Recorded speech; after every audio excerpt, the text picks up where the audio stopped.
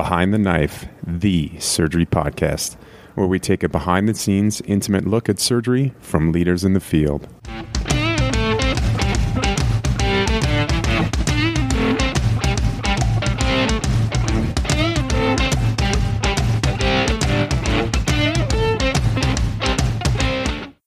Welcome to Behind the Knife, Trauma Edition. This is our team's second podcast, and we are excited to continue to share our expertise in trauma with you. My name is Marcy Feynman, and I am a trauma and acute care surgeon in Baltimore, Maryland, as well as the general surgery residency program director at Sinai Hospital. I am joined by Dr. David Sigman, PGY4 at University of Illinois at Chicago and education guru, as well as Dr. Elliot Hout, trauma surgeon extraordinaire from Johns Hopkins and past president of the Eastern Association for the Surgery of Trauma. Together, we will be your hosts in this episode as we discuss the evidence behind the use of pigtail catheters for hemothorax secondary to trauma. While there have been several small studies that looked at whether pigtail catheters are feasible to drain hemothoraces over the past 10 years, in March 2021, Dr. Clovetoniu and colleagues led a multi-center randomized controlled trial that looked at whether pigtail catheters performed as well as large bore tubes. So let's get started. David, why don't you tell us a bit about how we got here? Thank you, Marcy, for that great introduction.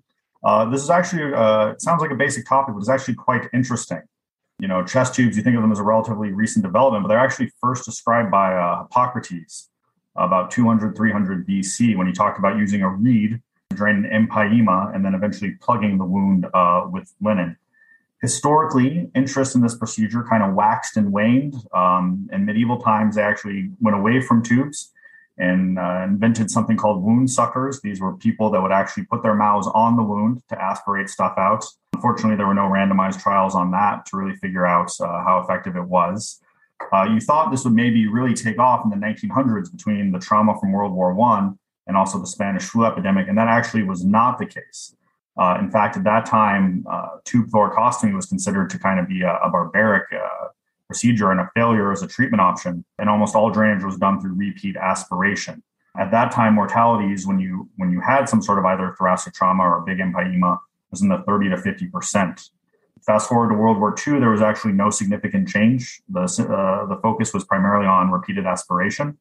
In the Korean War, they dabbled with tube drainage, but eventually NATO actually issued guidelines saying for penetrating traumatic hemothorax, the pleural space must be emptied as completely as possible by aspiration.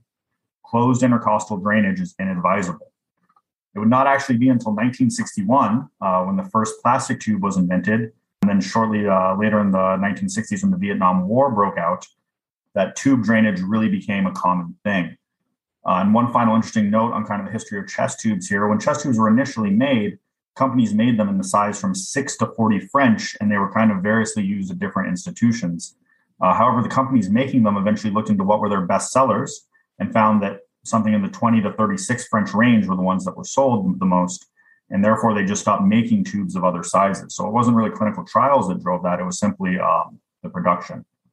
Going away from the history, pneumothorax is a relatively common procedure with 24 of them per 100,000 person years in men, and about half that in women, kind of reflecting the increased prevalence of trauma among men.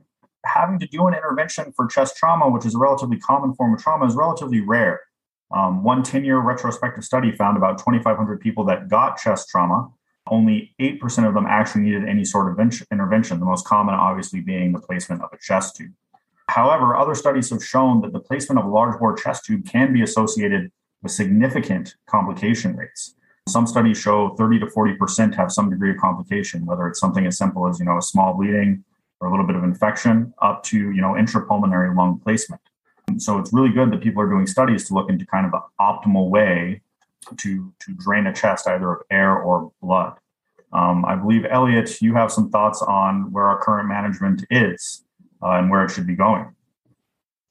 So I think it's important to go over when placement of a chest tube happens for patients with trauma. And this falls into lots of different categories. Some patients come in extremis. They are in shock or cardiac arrest, and they need an emergent chest tube right away. Some patients, we diagnose tension pneumothorax with physical exam, decreased breath sounds, tachycardia, hypoxia, they need a chest tube right away. We're not really talking about those types of patients here today.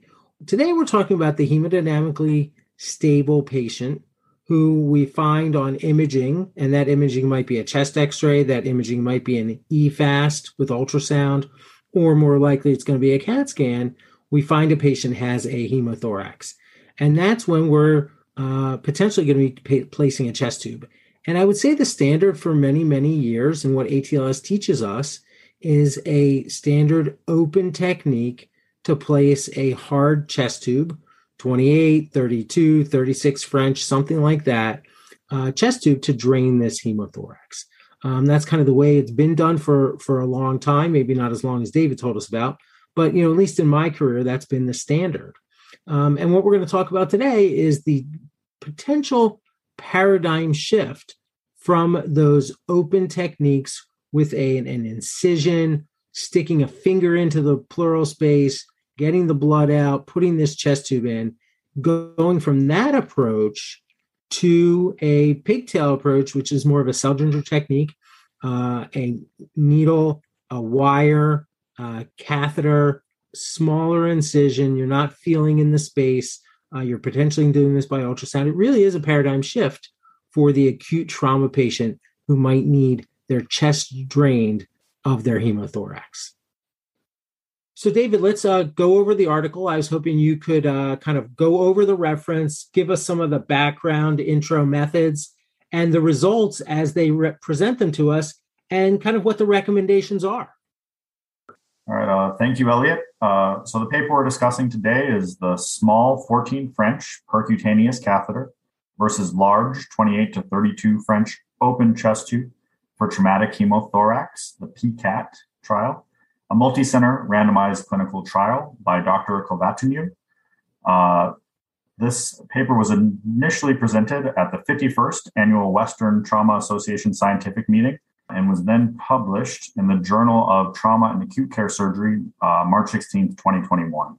This paper that we chose, we didn't just choose this in a vacuum. There's actually been numerous papers kind of demonstrating that 14 French pigtails might be more similar to larger chest tubes in terms of outcomes than most people would assume. The reason we chose this paper specifically was this was a multi-center randomized trial that was prospective. So obviously there's a lot of benefit to it doing that way. This paper compared 14 French pigtail catheters that were introduced percutaneously to the introduction of large bore, more traditional, either 36 to 40 French chest tubes done in the typical fashion with the incision under the rib and introduction with a clamp. The hypothesis for this paper would be that pigtails were equally effective to chest tubes in the management of patients with a traumatic hemothorax. Data was gathered for this paper from 2015, July of 2015, that is, to September of 2020. They did exclude patients that were either in extremis or required emergent placement. And of course, they also excluded patients who refused to participate. The main outcomes they looked for were failure rates, which they defined as a retained hemothorax requiring an additional intervention. They also looked at secondary outcomes, including daily drainage output, tube days, intensive care unit days, hospital length of stay, and then perhaps most uniquely, they did something called an insertion perception experience, which is where they graded on a scale of 1 to 5 how the patient kind of perceived their experience either having a pigtail placed versus a chest tube. 1 was rated as a completely tolerable experience, didn't mind doing it at all, not a big deal. And 5 was the worst experience in your life, would absolutely never do it again, maybe would prefer, almost anything else to having this done. They did use unpaired student t-tests, chi-square and Wilcox rank sum tests to kind of rate these various factors. And obviously they set their significance as a p-value of less than 0.05. Which is pretty standard for studies like this. The results of this paper, I think first, it's a little important to reference Poiseuille's law, which is a classic PIMP question for any of the medical students that are listening out there. Without going into all the variables in it, it basically says that flow through a tube is directly proportional to the radius to the fourth power. So that is for every portion that you increase the diameter of your tube, flow increases by that same amount, but to the fourth power. So clearly having a large tube increases flow quite significantly. And that seems to be kind of the justification that many people use for using as large a tube as possible to drain a fluid collection. So when it comes to discussing this paper, they ended up including 119 patients, 56 of whom were randomized to pigtail catheters and 63 of whom were randomized to chest tubes. The baseline demographic characteristics between these patients, age, severity of injury, things of that nature, were found to not be statistically different in any significant fashion. Actually found that flow rates in terms of either failure rates, daily drainage output, days that the tube were needed, length of hospital stay were all roughly equivalent, with 11% of the pigtail catheters failing and 13% of the chest tubes failing. And remember, failing means requiring a secondary intervention. And of course, the p-value for the difference between those two was 0.74, meaning essentially there was no significant difference at all. Really, the only significant difference found in this paper was that patients that got a pigtail catheter generally reported their perception of having it placed with a median value of 1, which is not a big deal. I can tolerate it. It was fine. And chest tube patients had a median of 3.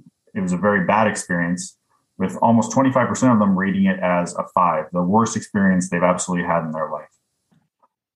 So speaking to those results, this paper found that really there was minimal difference between pigtail catheters and chest tubes in terms of patient outcomes, the ones that they measured.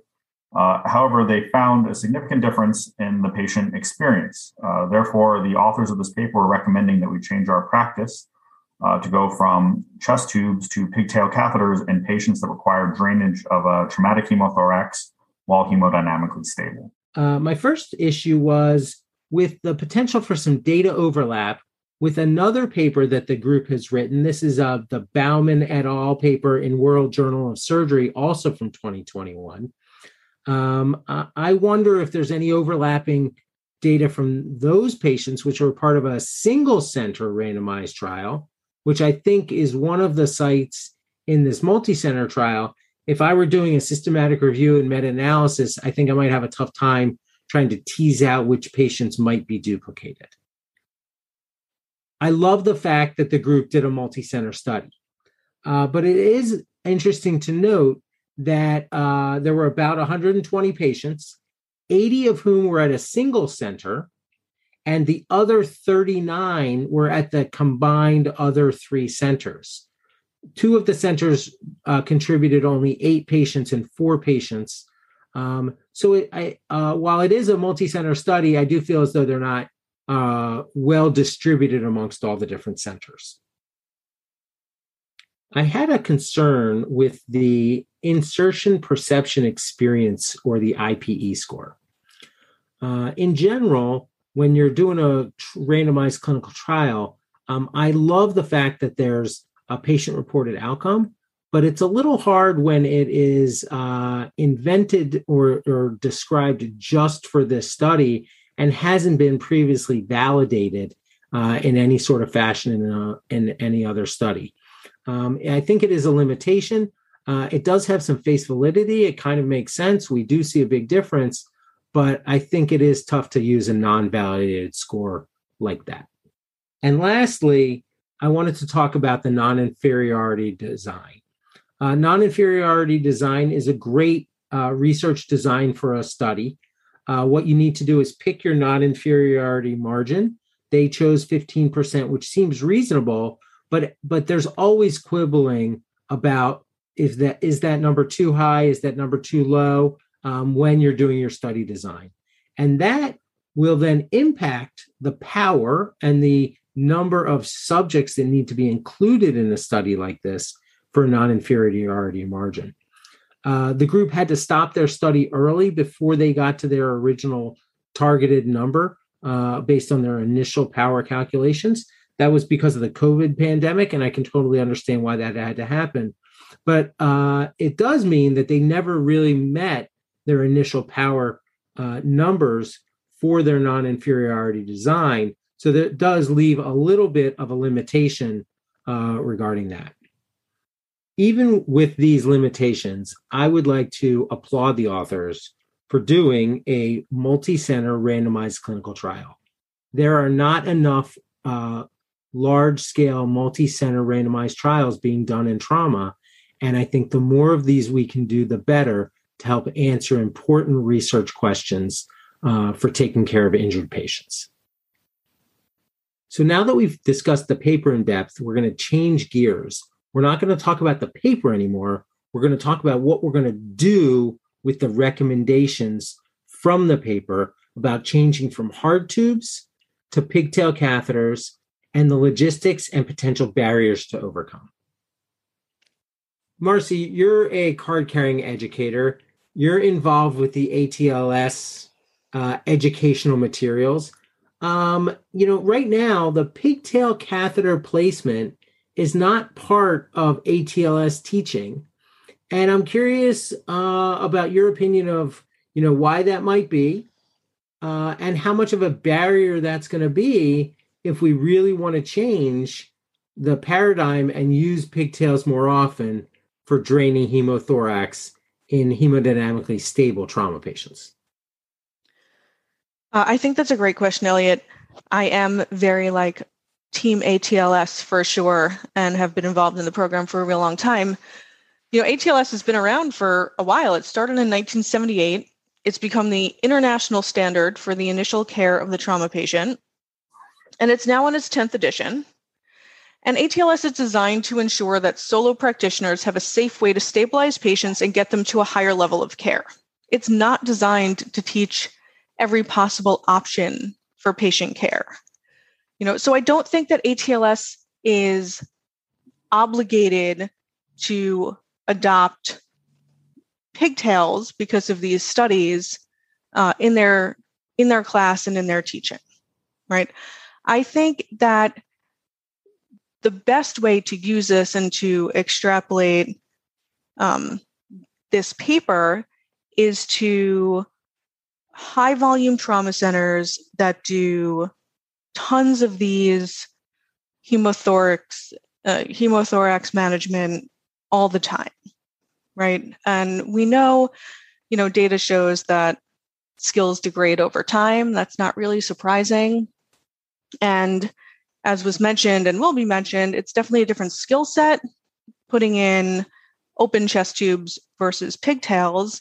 And so if you're a solo practitioner or at a non-trauma center where maybe you have to do 4 or 5 a year, having one safe way to do that is the way to go.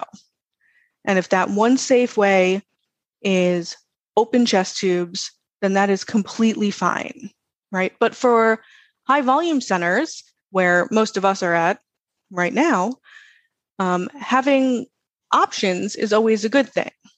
So I think that there is certainly a role for these pigtail placements. I don't think that role is to add them to ATLS or necessarily to change current ATLS teaching. I think it goes beyond ATLS to kind of higher level of care and additional management of trauma patients. And I totally understand, and I agree with you about ATLS. Working in a busy urban level 1 trauma center, we do things a little differently than the ATLS way. We teach all the time about a horizontal versus a vertical resuscitation. We do things simultaneously. Airway, chest tubes, access is very different than the one at a time thing in ATLS. So I understand your point, and I would agree with that. I'm going to switch gears a little bit and ask David a question. So you spent some time working in a simulation lab and teaching in a sim lab and creating simulation education. Talk me through how you might set up a program or how you might teach, whether it be residents or fellows or faculty that have been doing things a very long time and have put in lots and lots of chest tubes over decades. How might you teach people this new skill and what really is different about this new skill? So I think there are obviously things that are different about the skill. We're talking about a big change from a percutaneous to a percutaneous technique, what is essentially an open technique. One of the benefits of this is that most of us are very familiar with the Seldinger technique for placement of things like, say, central lines. And really, once you view it more like the placement of a central line than the placement like a chest tube, you say, well, I almost already have that skill set.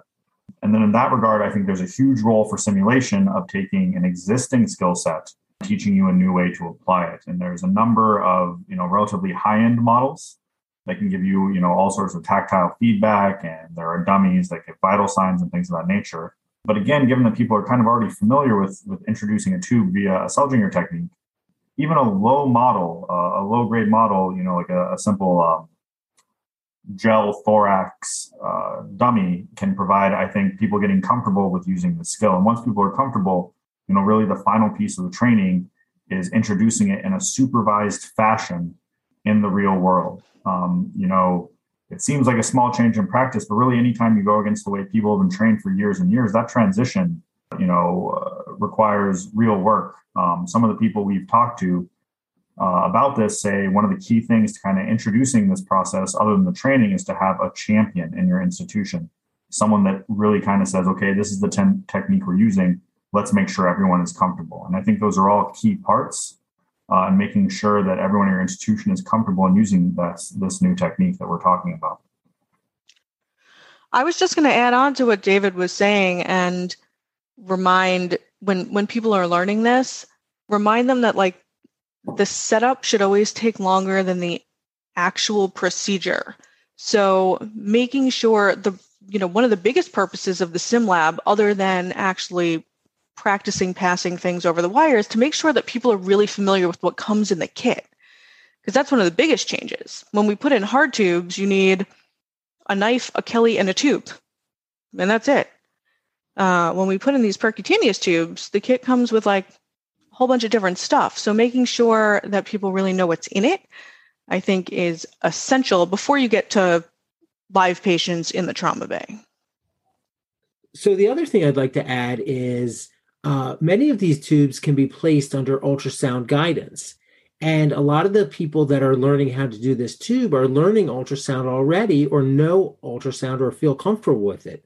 We're doing point of care ultrasound for FAST for trauma, EFAST looking at the lung. We might be looking at the cardiac function. People are using ultrasound for line guidance already. It's the same people. So it does have an overlapping skill set with ultrasound guidance for a central line. This is ultrasound guidance for accessing some different blood in the chest, as opposed to using it for a central line and getting blood from a vein. So I think remembering to use the ultrasound, if at all possible, is another thing we should be teaching people both in the sim lab and in the trauma bay as well. I couldn't agree more. And I think one important thing to point out, especially from my experience with surgical education and simulation during my research, is to look to our colleagues in other fields. Surgeons, we're very proud of ourselves. We're very proud of our fields. Nothing wrong with that. But what I really saw during my research into medical education was that there are a lot of specialties that integrate simulation training all the time for certain skill sets, like ultrasound. Our colleagues in the emergency medicine department, many of them have great simulation training in ultrasound, have great curriculum. And these are people that we can reach out to and kind of access curriculum that have already been developed and kind of convert it to our own use for these new skill sets we want to introduce.